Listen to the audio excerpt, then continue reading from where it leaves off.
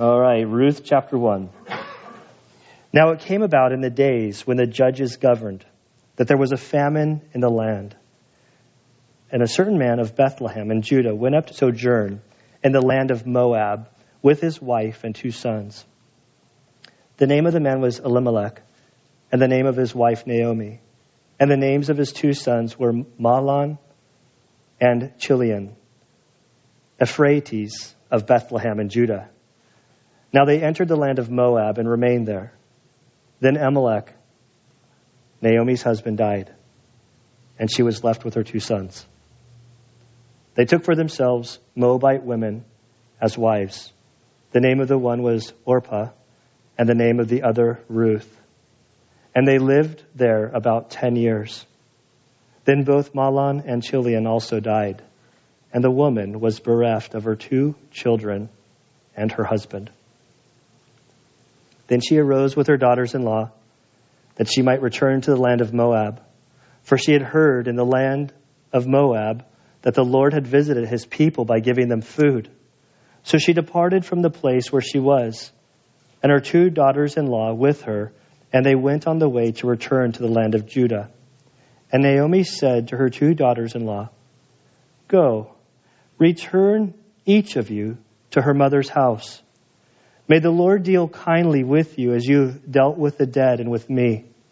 May the Lord grant that you may find rest, each in the house of her husband." Then she kissed them, and they lifted up their voices and wept. And they said to her, "No, but we will surely return with you to your people." But Naomi said, "Return, my daughters. Why should you go with me? Have I yet sons in my womb, that they may be your husbands? Return, my daughters.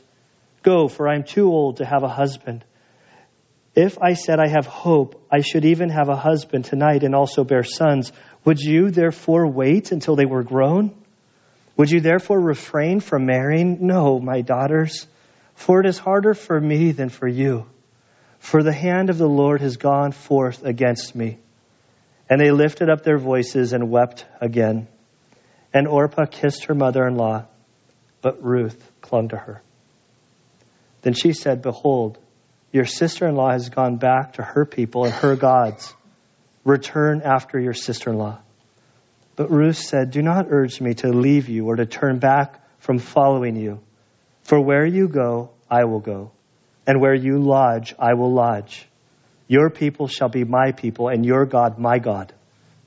Where you die, I will die, and there I will be buried. Thus may the Lord do to me, and worse, if anything but death parts you and me." When she saw that she was determined to go with her, she said no more to her. So they both went until they came to Bethlehem. And when they had come to Bethlehem, all the city was stirred because of them. And the woman said, "Is this Naomi?" She said to them, "Do not call me Naomi, call me Mara, for the Almighty has dealt very bitterly with me. I went out full, but the Lord has brought me back empty. Why do you call me Naomi? Since the Lord has witnessed against me, and the Almighty has afflicted me." So Naomi returned, and with her Ruth the Moabitess, her daughter-in-law, who returned from the land of Moab. And they came to Bethlehem at the beginning of the barley harvest. And Father, we thank you for this word. Father, we pray that as we work our way through this passage, Lord, I ask that you would help us to see the setting, that we would be there in the scene, that we would let our imaginations run a little bit, that we would feel the emotion and the pain and the sorrow and the despair, Lord, of the situation. Father, I pray that it would reveal itself, Lord, to the bleakness that they felt. Lord, we thank you for this powerful story, and we ask for your help now in Christ's good name. Amen. The more I've been lingering over this story for the last few weeks, I can barely read this without getting choked up. If you place yourself in the story and then in a situation, it's a painful story.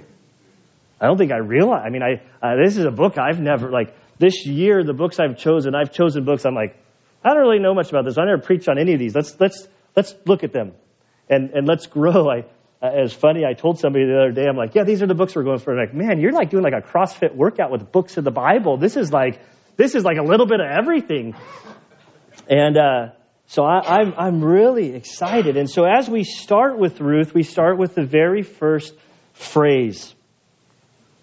And it begins with this. Now it came about in the days when the judges governed. There's a few observations to make. The first is there's no telling who wrote this book. There's a lot of speculation, but it's just that. We know by the end of the book it had to have been written after King David was around because he's named at the end of this. So we don't really know who wrote it. We do know when the story happened.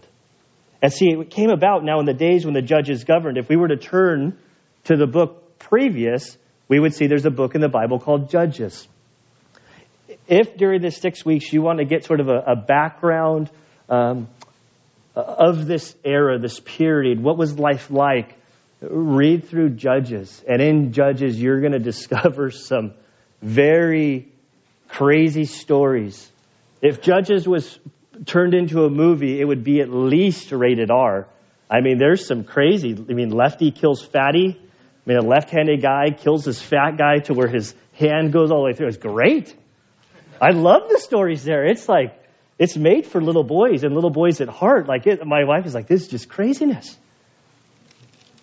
I don't want to take all the time explaining Judges to you because then I get way sidetracked with some of the cool stories. Probably offend some people. But if you turn back, it should just be a page or two, or maybe even on your very page. But the very last verse of Judges sort of explains the setting during this time.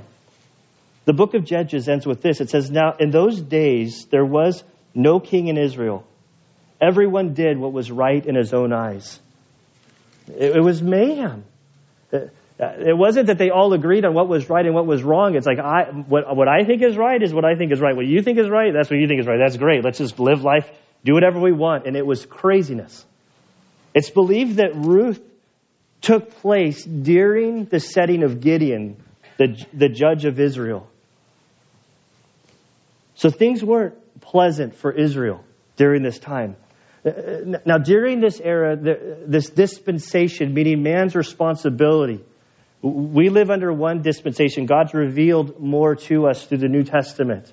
But during this era, what they had was a dispensation of, hey, you live for God, you'll be blessed. You disobey God, you're going to be cursed. And so we see that God's hand was upon the nation of Israel because they had been rebelling and bucking against God this whole time. And we see the second part, that during the time that the judges governed, that there was a famine in the land. This land that we're talking about is Bethlehem. This is a beautiful story. This going to Israel, going through Ruth, it's like, oh, I can't wait. It hasn't even been a year since we've been to Israel as a church. But I'm already like, hey, are there volunteers for our next trip in 2 years, 3 years? Hey, all right. Anna's going to kill me. I don't have any dates lined up. Side story. But when you go to Israel, like the thing that shocked me the first time I went over to Israel is when I read the Bible, I read these stories and I see linearly, like here's this story, then you move on and there's this story and then there's this story, sort of like chronologically. Then you go to Israel and you realize like, wow, this is Bethlehem. This is where Ruth or Naomi was. Naomi becomes King David's great-grandmother. And then King David in this very city, this is where he was tending his sheep. Fast forward through time, where was Jesus born? In Bethlehem. It's all layered upon each other. And so this land, Bethlehem,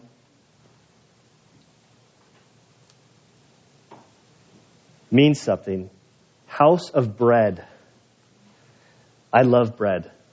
My wife really loves bread. Growing up in Spain, The other day, she was talking about, I forget who was over, but she was talking, she's like, you just can't get good bread here. And I'm like, are you talking about Valley Center or like the United States? And she's like, both. In Spain, they make their bread daily, so she's been in this cooking kick, and where she's found some Spanish recipe of how to make bread. And last night she made some.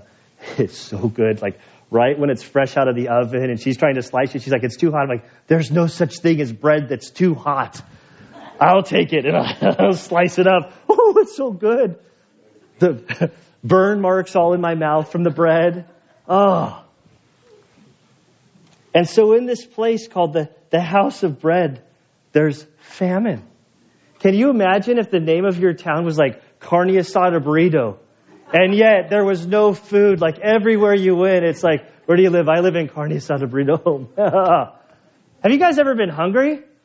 When I was in high school, like I most of my life, I've never really truly been hungry. Like I've always been able to get food. I've had cravings. I could satisfy that craving with something. Even in the military, the SEAL teams are very big into providing food for. It's not like the Rangers or different groups where they starve you and they make you on an empty belly.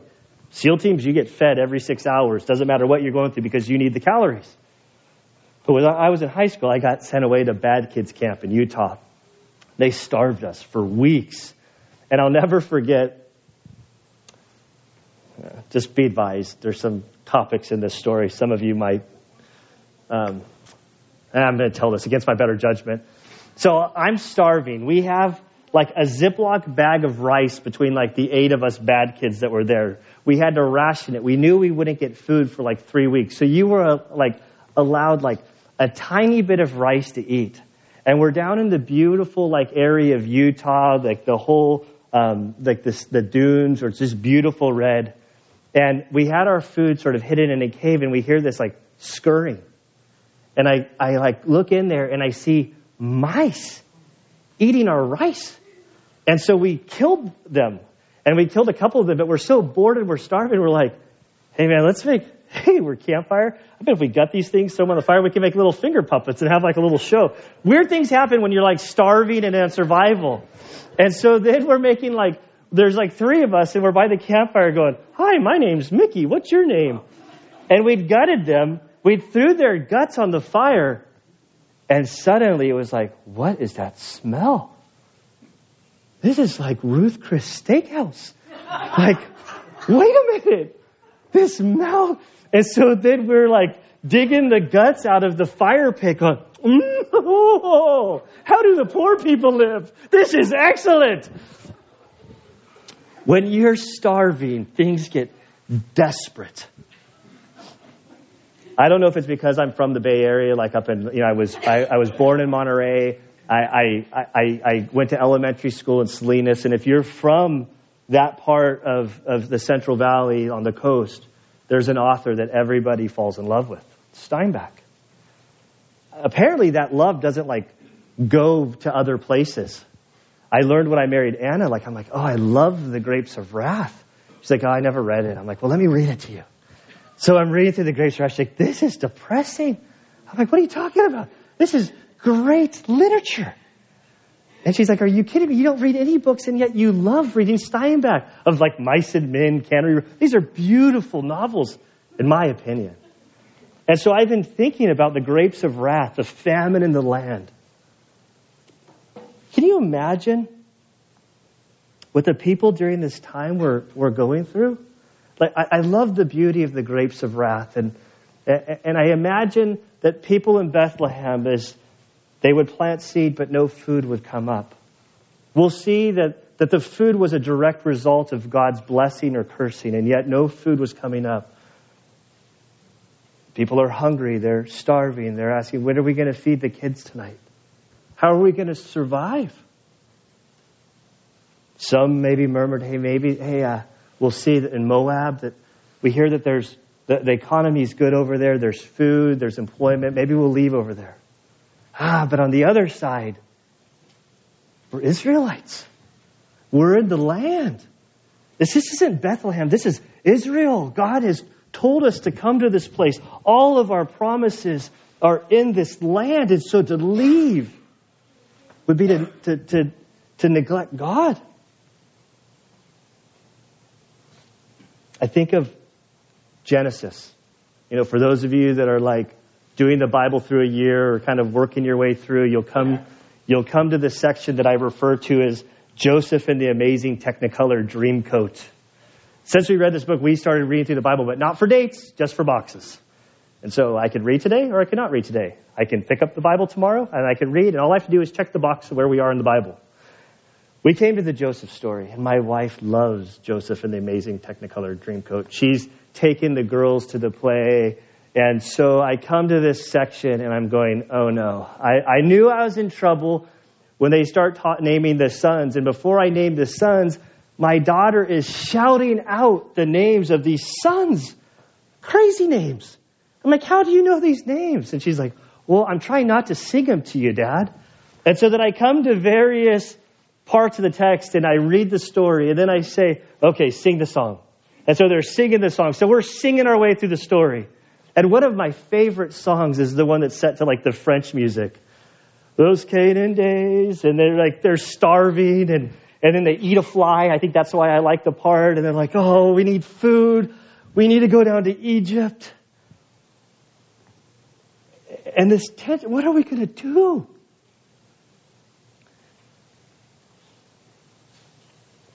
And so we're going to be introduced to a family. Within this story set during the time of Judges, we know there's a famine. And suddenly this picture of this family. And what I love about the story of Ruth, there's really nothing fascinating in this story.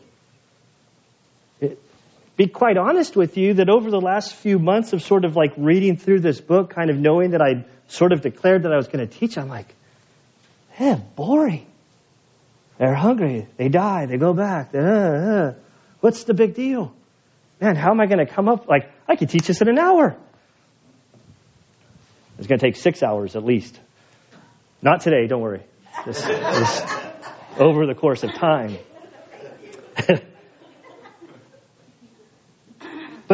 But what I love about this story is it shows that God is the God of the ordinary.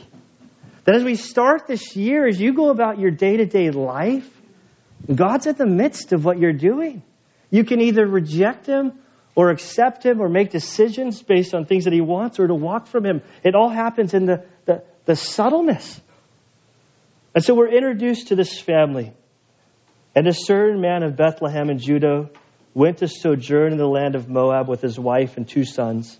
The name of this man was Elimelech, and the name of his wife Naomi, and the names of his 2 sons were Mahlon and Chilion. Larry? Help me out. The name. There we go, of Bethlehem in Judah. Now they entered the land of Moab and remained there. So what's the story? Who are the characters of this story? We're introduced to Elimelech. And there's names. We've already looked at Bethlehem, house of bread. These names all have significant meanings. Some commentaries make a big deal out of them. Some are like, it just doesn't mean anything. But Elimelech, it means, my God is king, or God is king. It depends on how you translate it. It could go either way. So here you have this man whose name, every time you say it, is Elimelech. And it's like, my God is king. And so here you have Elimelech in the promised land of Bethlehem, where many, many promises would come to be fulfilled. And he's going to make a decision that shows that his God really isn't his king. But we'll get into that. Then you have Naomi, which means sweetness or pleasant. Beautiful. Then you have these, I'm expecting a son in March. These 2 names have not been in the running. Mahlon and Chilion, which means sickly and dying. And how does the story turn out? Well, we don't want to get ahead of ourselves. Then there's that word that I've been having a terrible time settling saying. Now my brain is seized up on it. But that simply it's synonymous for Bethlehem. It could be used interchangeably. Then we get to this tale of Moab. Now, before we talk about Moab, if I can get somebody to, maybe if I can get Justin to turn off the lights. We'll turn off all the lights. We're going to look at some slideshow to orientate us. Thank you. Okay, so this is, can anybody identify this nation? Israel. Okay, so there's a little lake up here. What's this called? Sea of Galilee. There's a river that flows from the north to the south, Jordan. Then you have this big body of water down here, Dead Sea. What's unique about the Dead Sea? You can float. I don't know that. I've never floated in the Dead Sea. It's a little condition I have with my wife, that I will not go in the Dead Sea until I can go with her.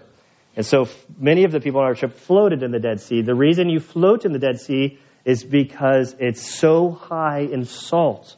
And salt is buoyant. You're more buoyant in the ocean than you are in your swimming pool. And in the Dead Sea, the concentration of salt is so high that you're super, super buoyant. And because of that salt in there, it kills everything. So you call it the Dead Sea. And so for those of you, I'm going to let's go to the next slide. So this is sort of a zoomed up picture of the Dead Sea.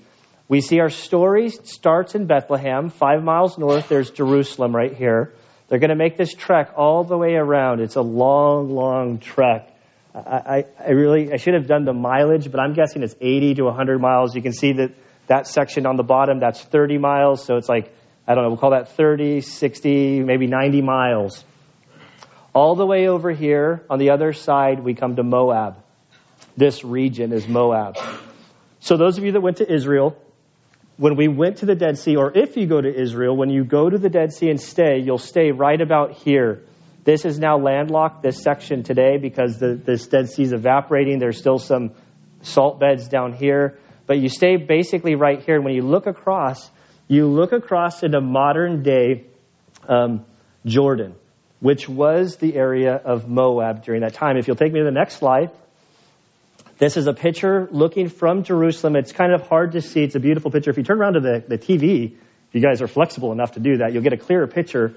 But so you see from the sea of Israel, or the land of Israel, looking across the Dead Sea, it's a long stretch. The picture really puts it into perspective. Then you have the mountain range between Israel and what is Jordan today, or what was Moab. But these mountains are significant. This is a huge, huge, huge mountain range.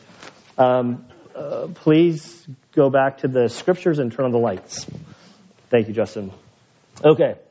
So we see Moab. We see this land. To travel from Bethlehem to Moab was a significant journey.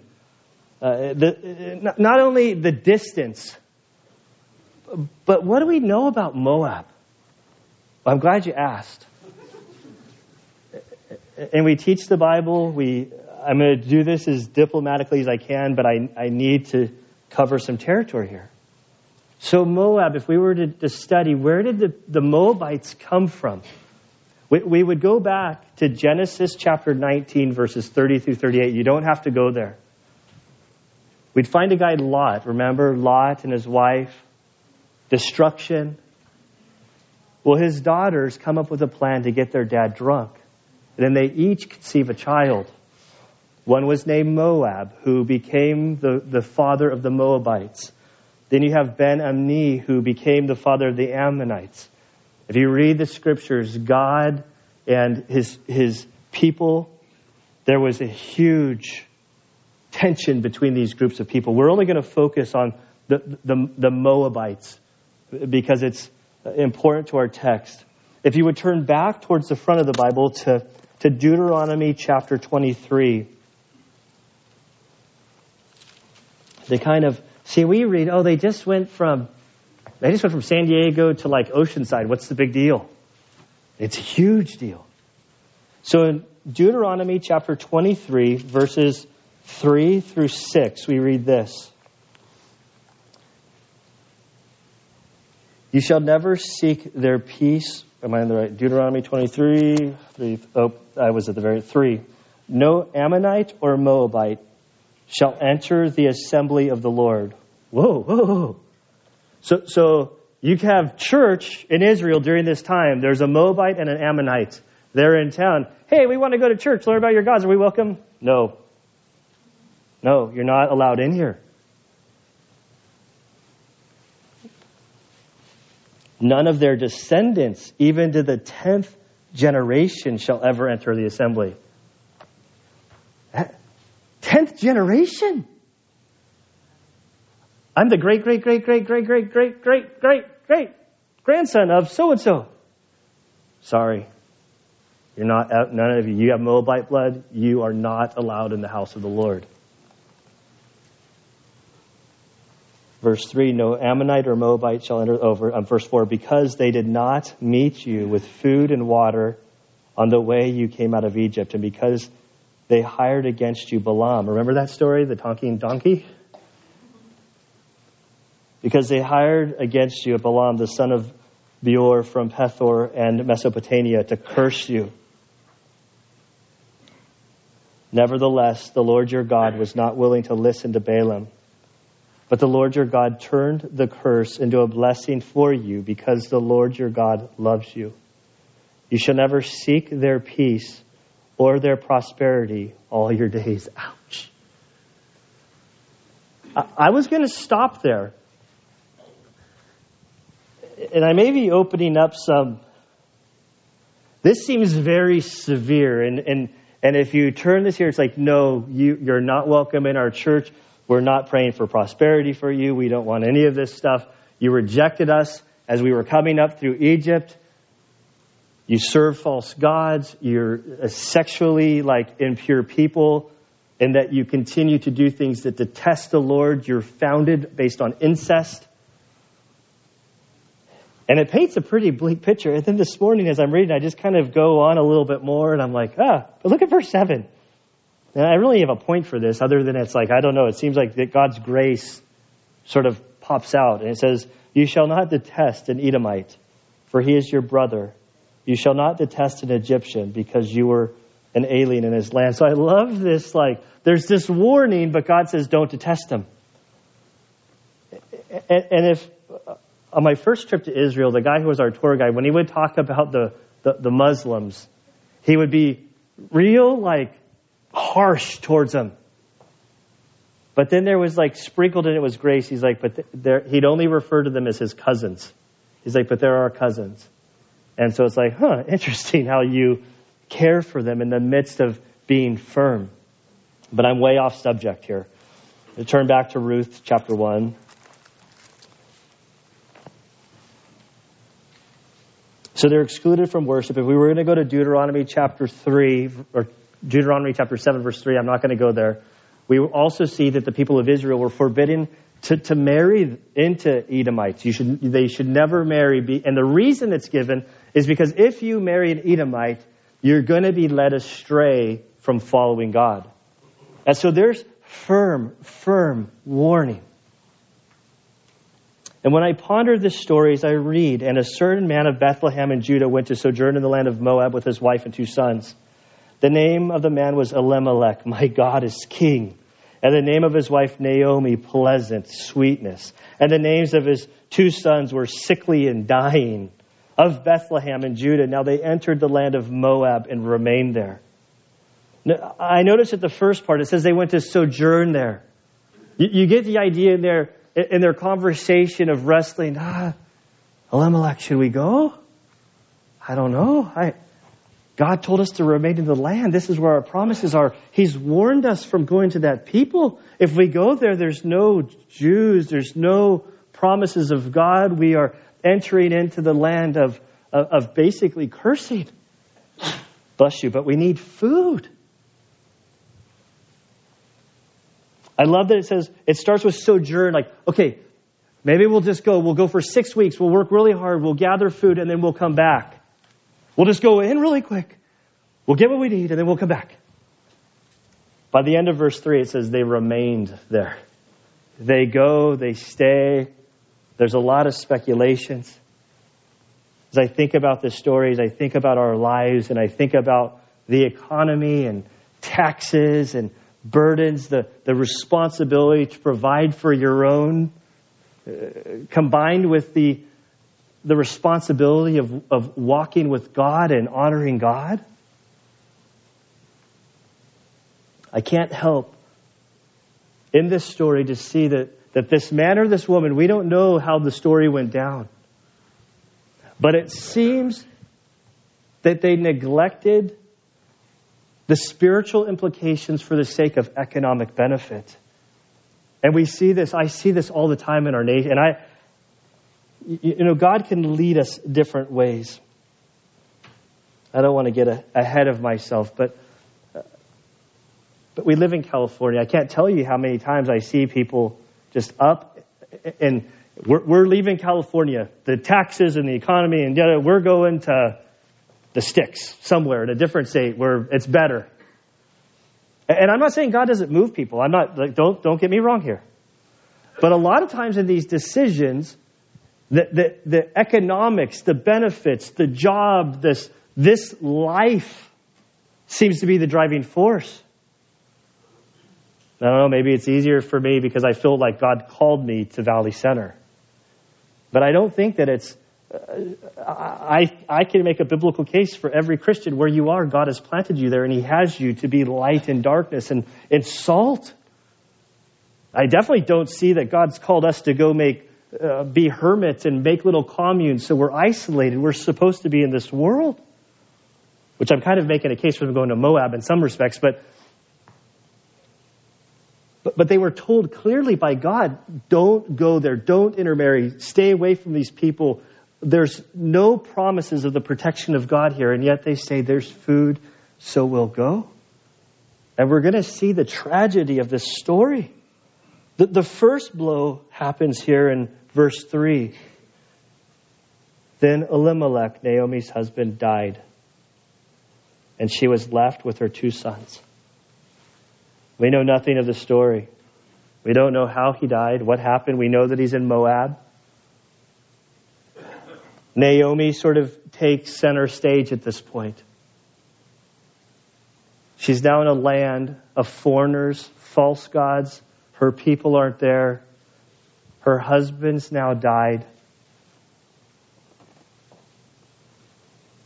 What's she going to do? Well, she has hope because her 2 boys are still with her. She has her sons, but this is a painful story. So they lose dad.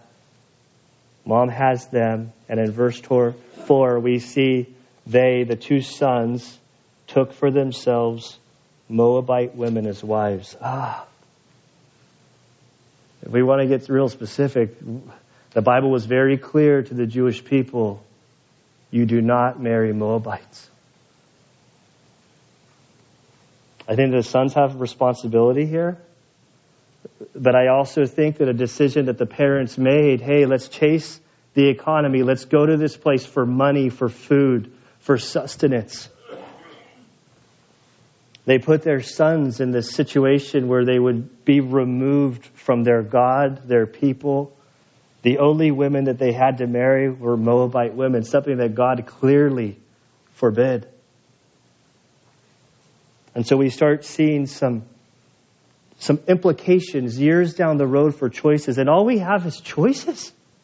And as we go about this new year, recognize that one choice leads to another choice, and then you get 30, 40 years down the road and you end up somewhere and you say, how did I get here? My prayer is that we would make choices where the spiritual implications take priority.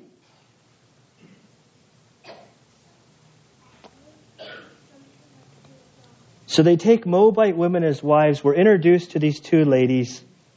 The name of the one was Orpah, and the name of the other Ruth. And they lived there about 10 years. And so the sons are married. I believe another 10 years goes by. Here's Naomi. She's lost her husband. She has her boys. In the midst of the sorrow and mourning, there's hope. There's a wedding. I wonder about the wedding. What was the wedding like? For the Jewish ceremony, the wedding would be all about Yahweh, God, their provider, how He set this up. In Moab, it would not be that. The wedding would be focused around false gods, plural, lowercase, not singular God. But then they're married. And as mother-in-laws do, a couple of years goes by, and I imagine even more so then than now. Oh, Ruth, you're sick? You expecting something? Am I going to hear pitter-patter of a baby? No, Mom, I ate some bad hummus. And I'm not feeling good. There's hope, there's expectations. Her husband's passed, but now her 2 boys have these girls. And maybe a child will come. But in verse 5, tragedy number 2 strikes, and we have no idea what happened. Then both Mahlon and Chilion also died. And the woman, that's Naomi, was bereft, meaning everything was taken. I had to search what bereft meant. I mean, everything's gone. She has nothing. She has her life. She does not have her husband. She has no sons. She has these 2 Moabite women that were her sons-in-law or daughters-in-law. There was nothing worse during this time than for your family name to go extinct. Her whole line just ended. There was no hope of her future. This is God's greatest curse that could be placed on her. Total sadness. And in this story, I try to imagine, what did Ruth think? Husband's dead. 10 years later, both her sons are dead. Did she kind of pace back and forth and say, how did I get here? How did I end up here? We have these surreal moments. I'll never forget my 25th birthday. It was my first combat mission, and I was tasked with going out, and I was sitting off the coast of Iraq, Iran. Can't go into any more details than that, but I was in water, pitch blackness, and I'll never forget putting the magazine into my MP5 and slamming it forward and having this thought of, I just put a real bullet in a real gun, and this is a real mission, and how in the world did I get myself into this situation? That decision happened many, many years before. And in that moment before we went out, I had all of these thoughts, remembering all those years of from the, hey, I'm going to join the Navy because they can't tell me what to do. Oh, the people that talked to 17-year-old Gunner, but 17-year-old Gunner was so arrogant and prideful who thought he knew everything. Apparently they can tell you what to do in the SEAL teams. Surprise, surprise. I think about Ruth over the bodies of her 2 sons. And maybe she thought, I should have spoken up when Elimelech wanted to go. I knew he shouldn't go. Or maybe she's thought, and I think it's almost the second one, that I shouldn't have been so hard on him to get more money, to get more food, to leave your God. I sense that she was the driving one, or at least she felt this one. If we were to go to verse 13, she says, for the hand of the Lord has gone against me in verse 13. And then in verse 21, she says, the Lord has witnessed against me, and the Almighty has afflicted me. So from her perspective, everything that's happened was based on her choice. And I don't know if she was the one that was a driving force to push her husband to a better economic situation, neglecting the spiritual condition of her family. Is this a consequence of God's punishment? A consequence of her own choice? I don't know. I do know as Christians, we need to have our doctrine of suffering in our mind. There are many groups, even today, that if you're a Christian and you're suffering, well, certainly, like Job's friends. Where's the sin in your life? Because God only wants to bless you. Well, it's not always true. In God's case, Job was being cursed because of what a great godly man he was. And God was making his case through him. Only Job didn't know that. Often suffering in this life, we live in this fallen world, it happens and God refines us through suffering. I can't tell you how thankful I am for the suffering I've experienced that came not as a result of anything I've done. Now, Peter gives the warning Don't go suffering because of your stupidity and your ignorance. That's not the kind of suffering we're talking about. There is suffering. There are consequences for choices. God lays out a plan for us. He doesn't force us into it. We can say, no, me and my family, as Joshua, we're going to serve the Lord. I don't care what you guys do. I'm going to serve the Lord. I'm going to make decisions that reap spiritual blessings for my family. Or you can say, you know what? I'm going to continue in this cycle of my family and generations and where I came from, and I don't care about this. And then you end up in a place down the road where you harvest the consequences of your poor choices. And I think this is what's happening to Naomi. And this is a pitiful, pitiful, pitiful story. It's mad, crying, like, what am I going to do?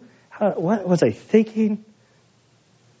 I'm old. My life is wasted. It's almost gone. I think at this point, the one thing that she said is, well, I'm going to be obedient now and go back.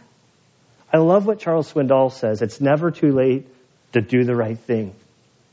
It's never too late. If you're alive, it's never too late to start living for God. Doesn't matter where you came from in 2013 and before. What matters is how are you going to finish? I think back to this conversation in my mind that they had about going or not going, and it reminds me of when I wrestled with my getting out of the Navy. I joined the Navy when I was 18, still in high school. It was the beginning of my senior year. I turned 18 in September. There's an incident in first grade, but we don't need to talk about that right now. But they said I wasn't mature enough and I needed to hold me back for another year. So I was really old my senior year. So I went down, I enlisted in the Navy. At 18, the beginning of my senior year, I was in boot camp 15 days after graduation of high school. And then I spent the next 12 years in the military, met Jesus along the way, and then felt God calling me into the ministry. And I had 4 years there when I did Bible college, when I was in the Navy still as an instructor, going to Bible college, preparing for the ministry. And when you're 12 years into the military, what you really are is 8 years away from full retirement. And my dad's a financial advisor. And I'm like, I'm getting out. At 8 years, I decided I was going to get out. I was going to ride the 4 years to let them pay for me to go to Bible college. And during that 4 years, there was this tug of war. Maybe I can just do reserves. Maybe you should do reserves. Don't give up all this time because of retirement and provision. And even people, seminary professors who had retired from the military, were putting this pressure on me to kind of halfway go into the ministry. And I prayed and wrestled and stayed up at night, terrified. I'd never had a real job. As a SEAL, you get paid every 2 weeks, whether you deserve it or not. You don't get paid based on the work you do. It's like somewhere in D.C., a computer, so nobody clicks a button, but a computer just says, put money into Gunner's account. Boom. Didn't matter what I did or didn't do. I could have been off. I could have been working really hard. My work had nothing to do with my paycheck. And so here I was 12 years as an adult saying, I'm going to the ministry. The ministry doesn't really work like that. I was terrified. So many people say, well, maybe you should do reserves. And I wrestled, I prayed. And over the course of the 4 years, what I sort of concluded as I got out and the decision needed to be made was I stay in the reserves or not. What I sensed God say to me is, do you trust me to take care of you? Do you trust me? If you don't trust me, stay in the reserves. That can be your insurance policy. Or if you trust me, you can go. And so basically when I said that, I'm like, and God called my bluff, it's like, that's exactly what's going on here. I can either step out in fear and trust you and not knowing what the future holds and just walk by faith, or I can have my emergency parachute here that I can launch back in, or I can get a little money on the side. I'm not saying this is bad. I'm speaking for myself, especially when Ben comes there in second message, because he's staying in the reserves. It's a totally different situation. I'm not speaking against, I'm telling my story. But I was an active duty Navy SEAL in March of 2005 when I separated. If I stayed in the reserves over the last 8 years, I wouldn't be here as your pastor. Navy SEALs during the last 10 years are recalled into combat. And when I did that retirement earlier this summer of my buddy who retired at 12 years, it was so weird for me to walk down there because I saw the other side of the coin. Had I done the reserve of where I would have been, I couldn't have been here as a reserve SEAL. And this happens in life. And the point of all this is that we need to take stock. We need to evaluate decisions that we make. There is the responsibility of providing for your family, making decisions, but so much more are the spiritual implications of your family, your own life. Choices add up. And so here she sat, and she decides, I believe that I'm going to be obedient now, and I'm going to head back. And in verse 6, she arose with her daughters-in-law, that she might return to the land of Moab. For she had heard in the land of Moab that the Lord had visited his people and given food to them. There's this, God has blessed his people. I should have never left. I should go back. I can be obedient now. During this time, if you had food, it was from God. If you didn't have food, something was happening. And there's no difference today. We have grocery stores and food is always available, but it's not that way everywhere in the world.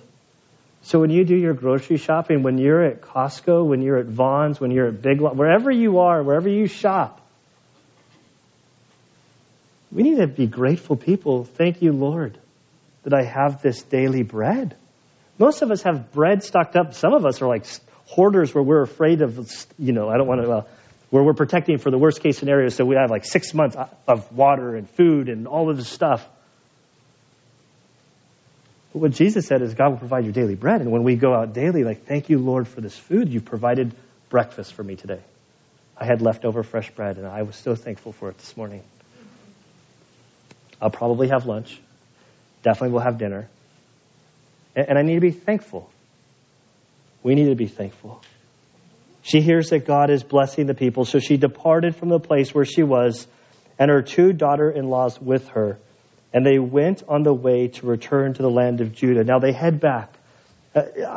Our culture is sort of strange. I took Dan and Kelly Kidder. They went to Seattle to visit her family for the holidays. I volunteered to take them to the airport and to pick them up. Anytime they go to the airport, Dan is my backup plan for an emergency. Anything that happens from 10 p.m. to like 3 a.m., I know I can call him. He can come babysit, and I can go do whatever I need to do. Like cut in the head. So when Anna and I had our date night in the emergency room for the cut in my head, and it happened at 11 o'clock at night, Dan came over, he sat. So the way I kind of stack the deck for favors is I take him to the airport. Now, as I'm reading this story and thinking about Naomi leaving with her 2 daughters-in-law, this was customary. I don't know what your culture is at the airport. It seemed like the old day, you go to the airport, you'd park the car, you'd walk right to the gate, and you'd wait, they'd walk down, and you'd be like waving at the window. When you'd pick somebody up from the airport, you'd park your car, and you'd go in with your signs and say, welcome back, Dan and Kelly. When I dropped them off, it was like, we're here, get out. I don't even think I waved to them. It was like, thanks for the ride. Yeah, no problem. See you when you get back. Text me, make sure the flight's on time.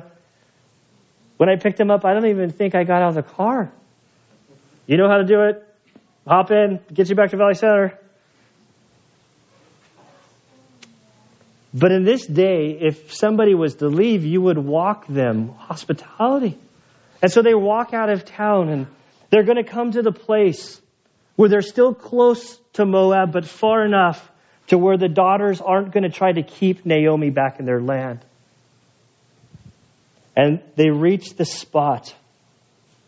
And in verse 8, and Naomi said to her 2 daughters-in-law, return each of you to your mother's house. This phrase is interesting, mother's house. I could only find this phrase 3 times in the whole Bible. There could be more. I didn't really go into it. But normally you see father's house. But here she says mother's house. And it's believed that this phrase deals with the idea of that, well, first off, Naomi's not their mom. They have their own moms. But even more so, the mother's house. This was sort of like the matchmaker. Go back to your mother's bedroom. Allow her you're young. Look what she goes on to say. May the Lord deal kindly with you who have dealt with the dead and with me. May the Lord grant that you find rest, each of you, in the house of her husband. Husband, your husbands are dead. So the idea is go back to your moms. You're young. Let your mom set you up with new husbands. Go on with your life. Have children. She says, you've dealt kindly with my sons who have died. You've dealt kindly with my husband who has died. You've dealt kindly with me. May the Lord be kind to you, this chesed, this grace, which speaks of loyalty born out of love and kindness towards those who a person is responsible.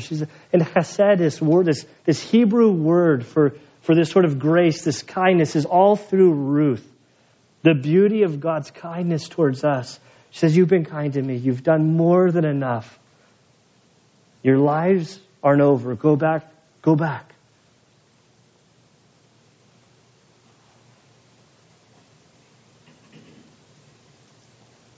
Find rest in the house of her husband, verse 9.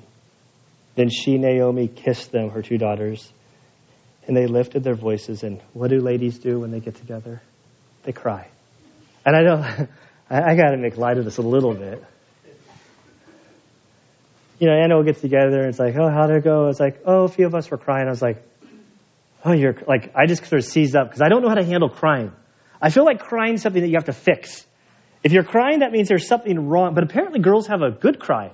And I don't know, it's just really uncomfortable, dangerous territory when girls start crying. I sort of freeze up and I try not to speak and I try to smile or not look frowny because I don't know if smiling will backfire or not. Like I'm sure it's just me, but it gets like, well, they're crying.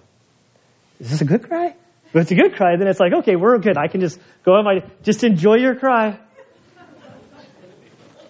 But the worst thing is when it's a good, and you try to fix it, it's like, oh God, but they're crying. They're saying goodbye, they're weeping. And they both respond out of loyalty and love to their mother-in-law. They said, no, we will surely return with you to your people. But Naomi said, return, my daughters. Why should you go with me? Have I yet sons in my womb that they may be your husbands? Do I have sons right now? Am I pregnant with twins? That when they're born, then you could marry them? She continues it even more and say, go, for I am too old to have a husband. If I said I have hope, if I should even have a husband tonight and bear sons, if I got married, we run to Vegas, get married, I get pregnant, 2 sons, they're finally born. Are you going to wait around until they're 18 or 15 to get married? No. Would you therefore refrain from marrying? No, my daughters. It's harder for me than for you, for the hand of the Lord has gone against it. This is terrible. I've made these horrible decisions. I've destroyed my life making these decisions, being disobedient. Don't you destroy your lives and follow after me. Turn. Go back. You still have hope. I have none. Let me go back in my own shame and suffering. And they lifted their voices and wept again. And Orpah kissed her mother-in-law, but Ruth clung to her. So Orpah takes off. Ruth clings. And at this point, the mother-in-law sees that Orpah's gone. Ruth is going to be a harder cookie to kind of kick off of her grip. And so she's going to basically go for the jugular vein in what she says, and we can't miss it. These next few verses aren't about marriage. They're used at weddings all the time, but we don't marry our mother-in-laws. Make jokes about our mother-in-laws. And I love my mother-in-law, but jokes of mother-in-laws are funny. And this is a young lady speaking to her mother-in-law. It's blessing when you have a mother-in-law that you can love as a mother. And look what Naomi says. This is her atomic bomb. This certainly will get Ruth out of here. Behold, your sister-in-law has gone back to her people. They're not Naomi's people. These are Moabites. The Moabites and the Israelis did not like each other. For Ruth to follow her back to Israel, she was going to be an outcast. She would be looked down upon. She was a Moabite. There was disdain. They were told not even to allow her into their worship place. They were a terrible people, and there was no love between these two groups. You go back to your people. I'm going back to my people. We're not related. She went back to her gods. Notice lowercase g, plural. Your people serve false gods. You go back to your gods. We have different gods. There's no sense. This is mean. There are times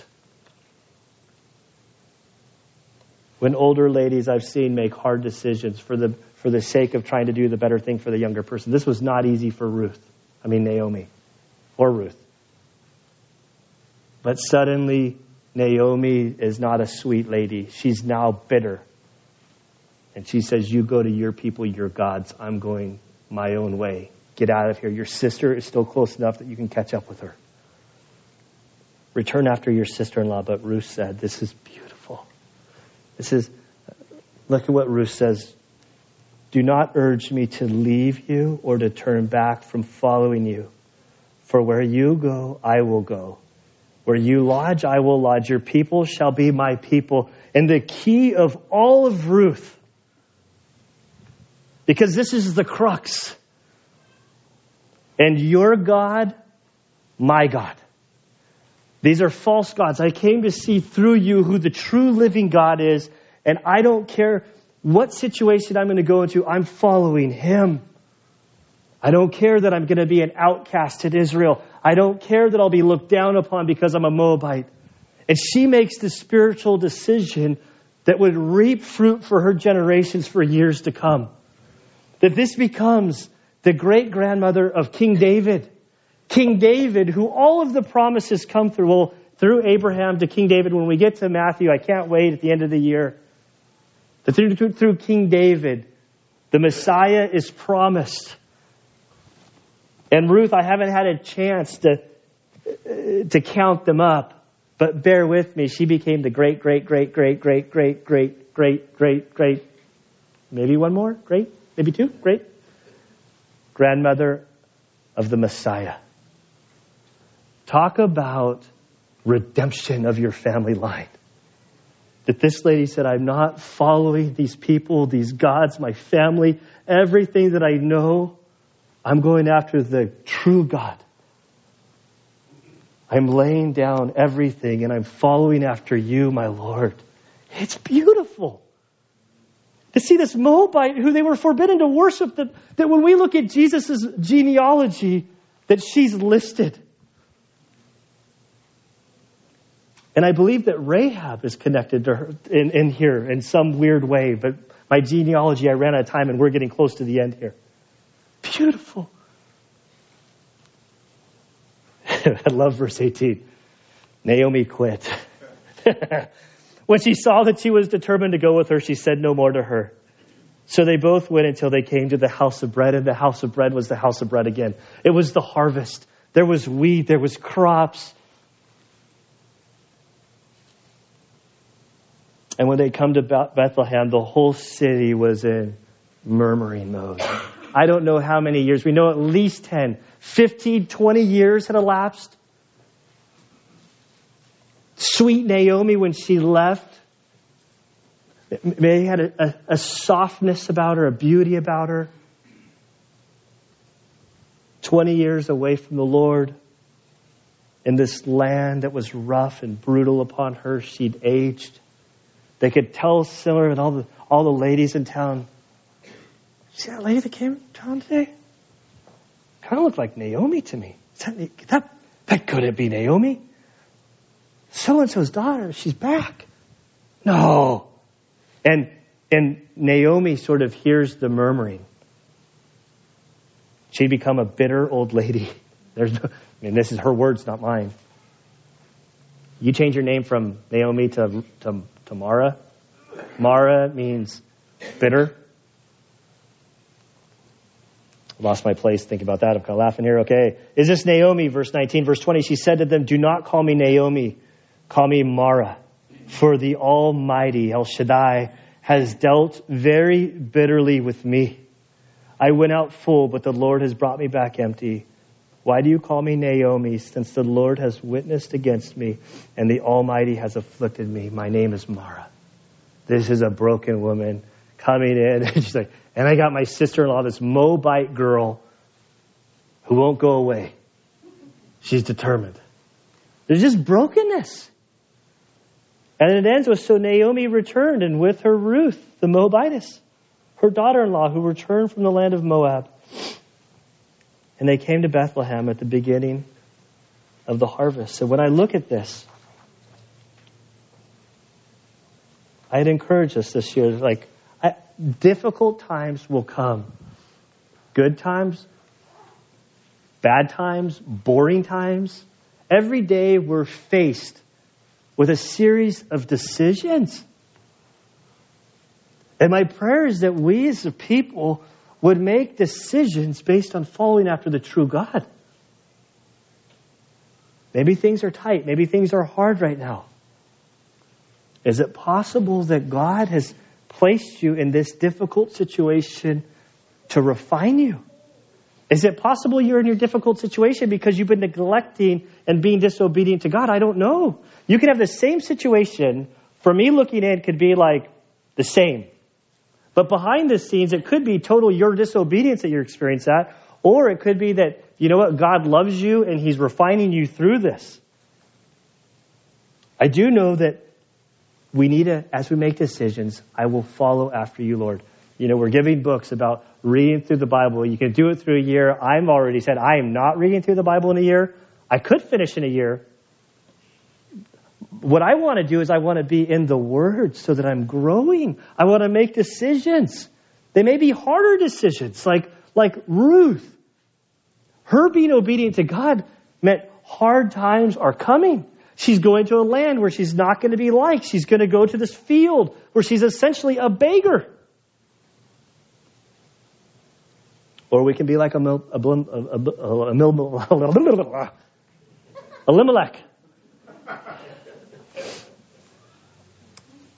And say, you know what?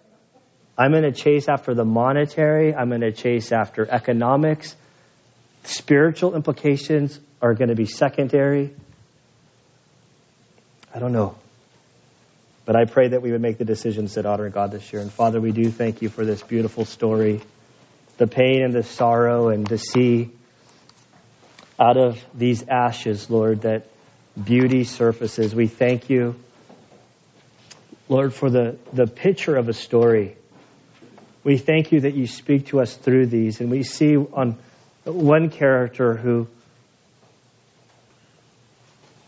sort of rebelled after you, seeking to make decisions based on economics, prosperity, not trusting you in the midst of difficulty. We see the bad fruit and the consequences, Lord, that came from those decisions. And then we look at this beautiful young Moabite woman, Ruth, who in the midst of her disaster, her pain, her sorrow, she recognized who you were and how you were moving in her life, and she chose to follow you, to enter into the storm of going to this land that was not her people, not her gods, but that she'd come to know you as Savior. And Lord, we see that through her life that the Messiah came. It's this beautiful story. So Father, I pray that you would help us, Lord, this year as we are faced with decisions. I pray that you would grow us in our relationship with you, that you would give us a passion for your word. Lord, help us to rightly see our sufferings. Give us wisdom, Lord, if we're in the midst of trials. Lord, help us to see that if our suffering is based on our own poor decisions of rebellion and disobedience to you, humble us, Lord, that we would make changes. And Lord, if we're suffering for the name of Christ, if we're suffering because we live in this fallen world, not because of anything that we've done, we pray that you would give us a perspective that sees that you're sovereign and that you're working through this Lord, may we trust you through our difficult times, through our good times. I pray that this would be a year of spiritual blessing for us, Lord. We desire to know you ever more closely. And we pray this in Christ's good name. Amen.